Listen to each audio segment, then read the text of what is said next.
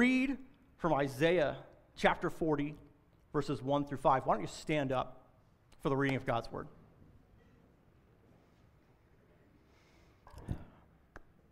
This is Isaiah chapter 40, verses 1 through 5. Comfort my people, says your God. Speak tenderly to Jerusalem and proclaim to her that her hard service has been completed, that her sin has been paid for, that she has received from the Lord's hand double for all her sins. A voice of one calling in the wilderness, prepare the way for the Lord. Make straight in the desert a highway for our God. Every valley shall be raised up, every mountain and hill made low. The rough ground shall become level, the rugged places a plain, and the glory of the Lord will be revealed. And all people will see it together, for the mouth of the Lord has spoken. This is the word of the Lord. You may be seated.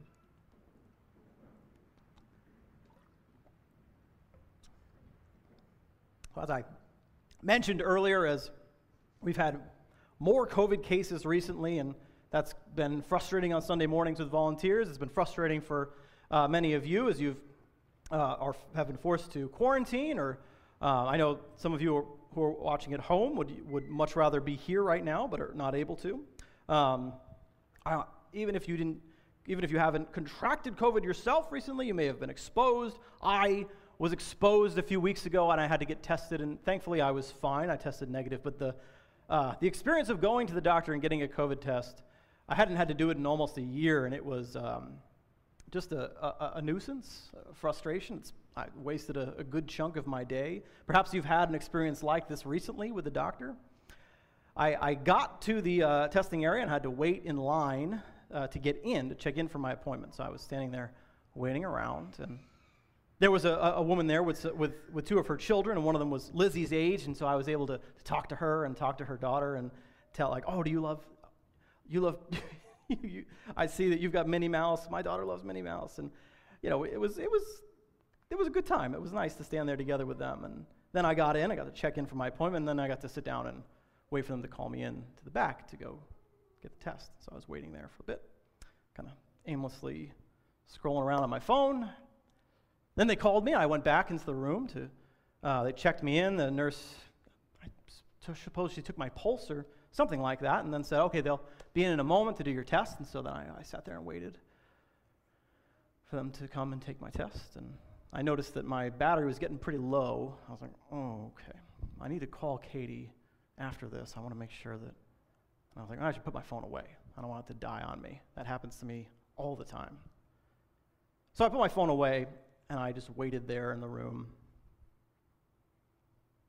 And it was very quiet, and it's sterile in a doctor's office, and there are posters and on the wall, and maybe the anatomy of a lung or something, and kind of looking at those, and just feeling awkward and uncomfortable. And then the doctor came in, and they gave me the test, and then they said, we want to follow up with you after the test and tell you, if we get this result, just wait again. We'll be back in a little while. And then this waiting, this was a long time. I don't know how long. It felt like a really long time. And again, I was just kind of sitting there. I'm not going to use my phone. I don't have a book with me. I'm just waiting. I'm just waiting. I'm just waiting. I'm just waiting. I'm just waiting. I'm just waiting. And I got really uncomfortable because I'm just so used to filling my head and my time with things, whether it's scrolling on my phone or listening to music, or if I'm in my house, there's always something I can put away or tidy up or clean if I have downtime. There's always a way to use the time, whether it's to distract myself or to accomplish something. And sitting here in the doctor's office, I wish I could tell you that I was alone, so I prayed and I talked to God, and I had this great spiritual experience, but I didn't. I just sat there and felt uncomfortable and awkward and lonely. And I felt my mind drifting to uncomfortable topics. I don't like to wait. I don't think any of us like to wait. And all the more, I am particularly prone to filling my time every moment with my screen or something else. And to some extent, all of us are, now that we have these phones and everything is at your fingertips all the time. There's never a moment that can't be used for entertainment or productivity or something. And we even have that urge. How do I make this? I have half an hour. I didn't make any plans. How do I get the most out of this? I have to make this productive. I have to seize this opportunity. And what I was forced to do when I was in the doctor's office, without my phone and without plans, without something to do, I was forced to just be alone with my thoughts and emotions and wait. And in retrospect, I'm frustrated by how uncomfortable that made me. Maybe that's true of you as well. As we come into the season of Advent, that is what it is all about. Waiting. It is a season of waiting, a discipline within the Christian year. The church has, for the thousands of years, has practiced a rhythm of life throughout the year, and Advent is a season of preparation, of waiting, of hope, also of grief and lament, as we shared this morning. And the season of waiting is what our church is preparing for beyond Advent, well into the next year. I don't know how long it will take for this church to find a new senior pastor. We can quote the statistics, perhaps they have been shared. It could be sooner, it could be longer. It is God's decision to make. But you will all be waiting. Right now we're waiting for Christmas, and it will come pretty soon. Quickly, if you haven't done any shopping yet. Very quickly. And it will be good and joyous. We love Christmas. We love to celebrate together. But Christmas will come and will go, and there'll be more to wait for. We're waiting for this pandemic to end. And more than that, you'll be waiting for the next stage, for the search committee to be formed, for the job description to be posted, for the applications to come in, for the interviews to be had, for the hiring process to begin, for whoever that person is, for them to get started and get acclimated to this congregation. And then waiting for what comes next for this church. There's always something more to wait for. And so when we think about Advent in this season, we think about hope, we think about preparation, and we have to remind ourselves that no matter what we're waiting for in the immediate future, what we are ultimately waiting for is Jesus. And none of the things that we're waiting and hoping for, though they are all good, will truly satisfy the needs that we have. Though they can bless us and point us all the more towards Jesus, as I am sure this process and your future pastor will. So while we wait in this season of Advent, this is an opportunity for us as a church to prepare for what is to come in the next year. So while we wait, I have three things for us to think about. And I'll return to these throughout this season of Advent. I'm going to touch on each of them a bit today. While we wait, we can grieve, we can hope, and we can prepare. I see each of these things in the Advent season and the text that we've been reading even this morning. We can grieve, we can hope, and we can prepare. As I was talking about waiting earlier and being uncomfortable with my emotions, a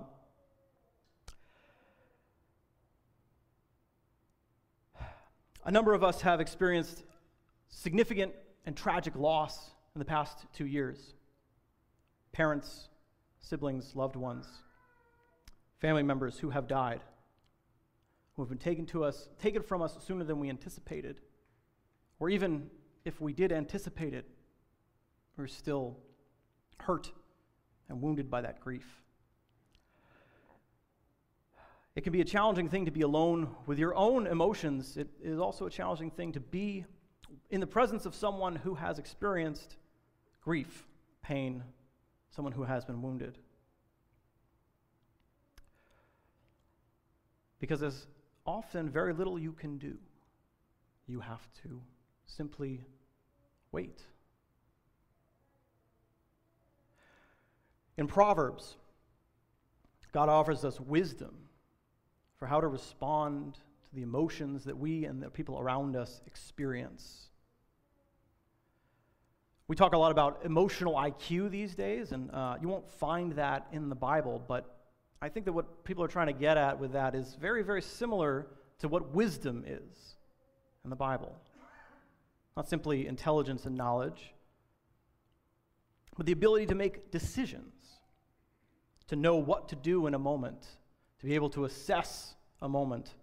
And so, for example, a verse that has stuck with me ever since the day I first read it, Proverbs 25:20 says this: "Whoever sings songs to a heavy heart is like one who takes off a garment on a cold day, and like vinegar on soda."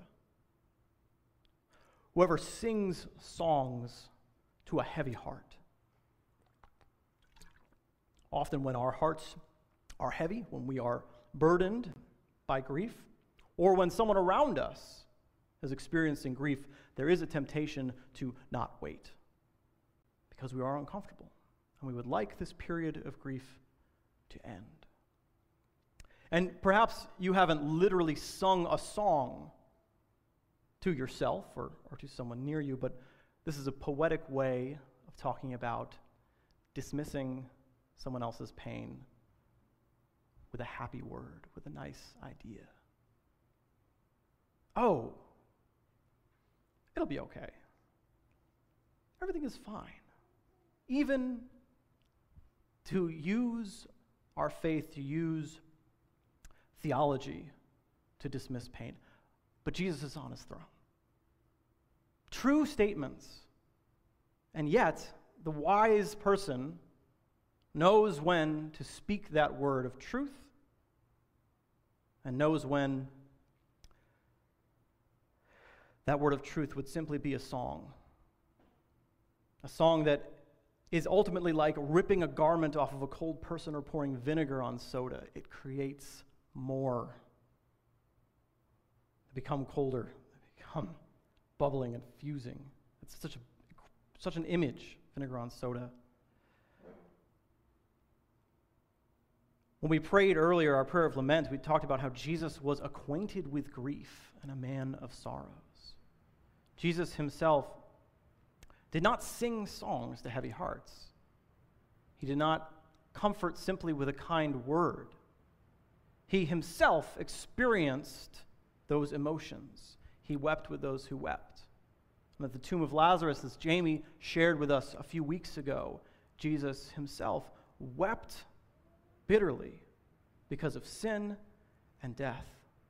So as we read this morning and every week, these wonderful verses about the comfort that God has for his people and the beautiful hope that he has for us in the future, we have to remember that that hope and that promise exists because, as the scripture says, those who are living in darkness have seen a great light. We live in darkness. And so often our hearts are heavy, and those whom we love experience pain and grief. It is wise for us to acknowledge those feelings and to not dismiss them.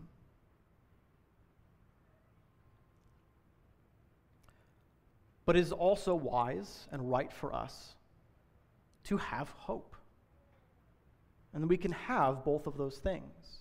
As we've gathered together over the past few weeks, we've had wonderful opportunities to encourage Jamie and Kylie and to celebrate everything that they have done.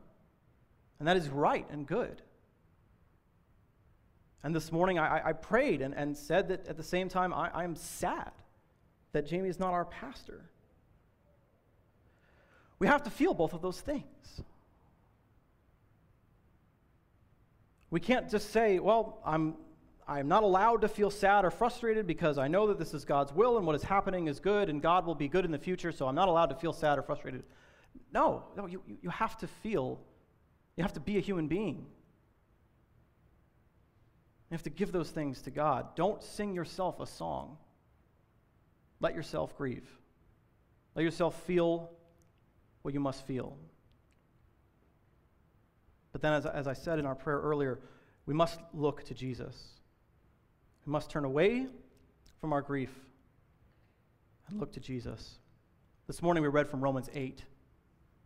For creation was subjected to frustration, not by its own choice, but by the will of the one who subjected it, in hope that the creation itself will be liberated from its bondage to decay and brought into the freedom and glory of the children of God. We know that the whole creation has been groaning, as in the pains of childbirth, right up to the present time. Not only so, but we ourselves, who have the first fruits of the Spirit, groan inwardly as we wait eagerly for our adoption into sonship, the redemption of our bodies. Here in Romans 8, Paul captures both of those things. God himself has subjected to frustration all of creation. It groans. And yet this has been done in the hope that it and we will be brought into the freedom and glory of God. And so we groan as we wait, because yes, we live in darkness, but we have seen a great light. That light is God. That light is Jesus. It is what we celebrate in this season and what we anticipate at Christmas. God himself coming into the world, taking on flesh, and living among us. And because of that, we can anticipate and hope for the redemption of our bodies, as it says in Romans 8. Not just that the present pain will go away, not just that we will receive comfort, but that we will receive something even better than what we have known. Jesus rose from the dead. He is making everything new. Creation will be liberated. We will be adopted into sonship. Our bodies will be redeemed. And in a new heaven and in a new earth, there will be no pain or tears anymore. As we sang this morning, God himself will be our light.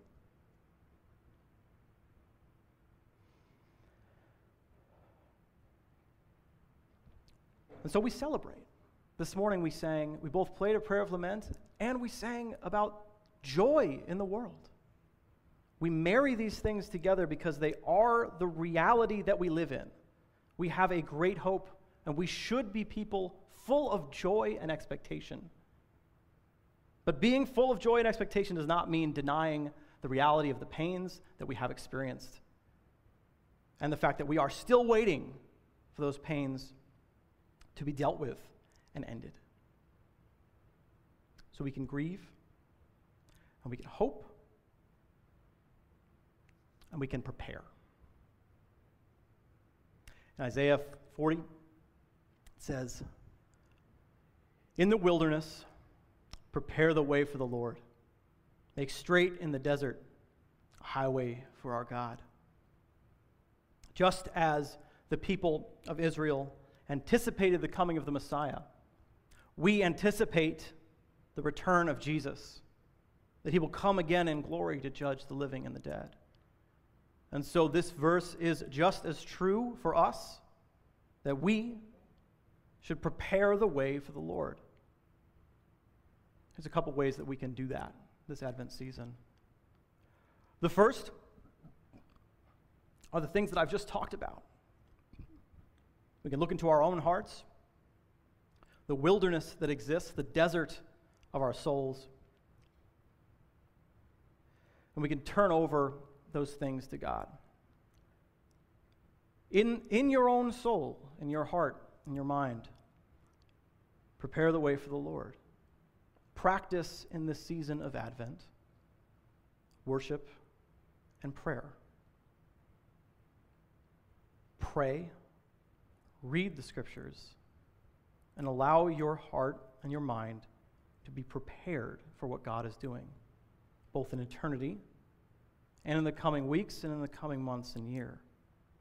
Pray for our church. Pray for our elders. Pray for the people who will serve on our transition team, who will ultimately form the search committee, who will make the decisions that need to be made. Pray for them every day. And as you pray and prepare your own heart, we can prepare our church. We are preparing, yes, for a new pastor, and a new pastor will be a great blessing and will bring relief and joy when that finally happens. But that pastor, just as myself and just as Jamie, that pastor will not be Jesus. They can't be. They will point to Jesus. They will serve faithfully in his name.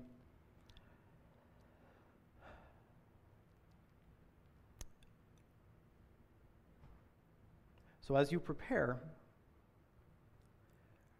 honestly. Prepare for a person who will have their own personality, their own strengths and weaknesses and flaws and quirks, whose preaching style may be any number of things.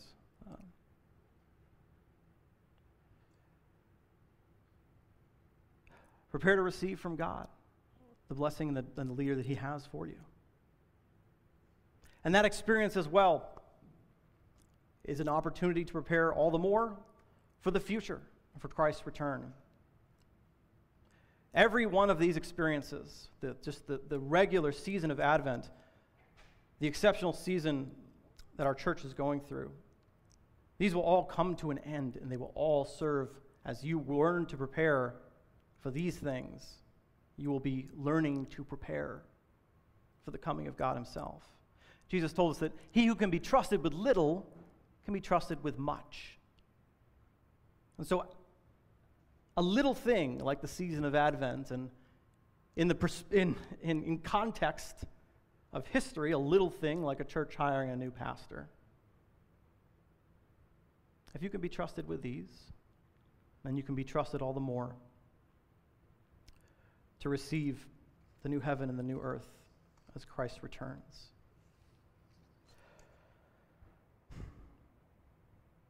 Grieve, hope, prepare.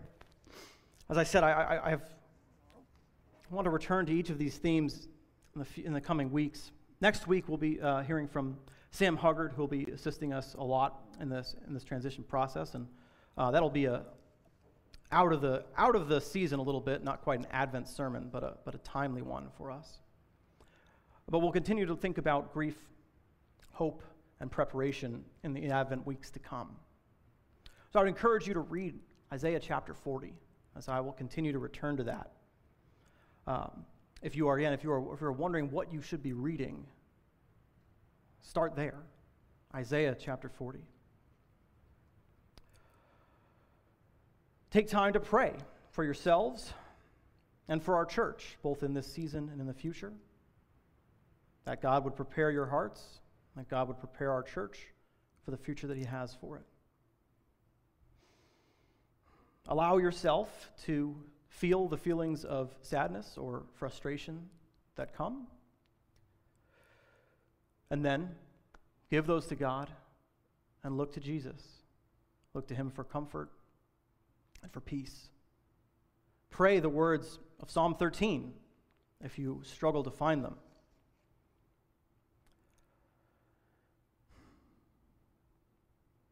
And join us for worship on Sundays, on Saturday afternoon on the 18th, and on Christmas Eve. Invite your neighbors, invite your friends. Share the good news. Prepare the way of the Lord in your heart, in our church, in our town, and throughout the world. This is God's desire for us. It is the work that he is continuing to do, no matter who is here? It is his work. We are his church. He is faithful to us. And he is the source of our hope.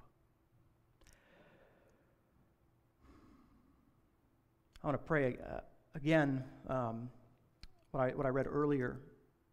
And I hope that this prayer can be, you can hear these words and respond to God as well. Make them your own.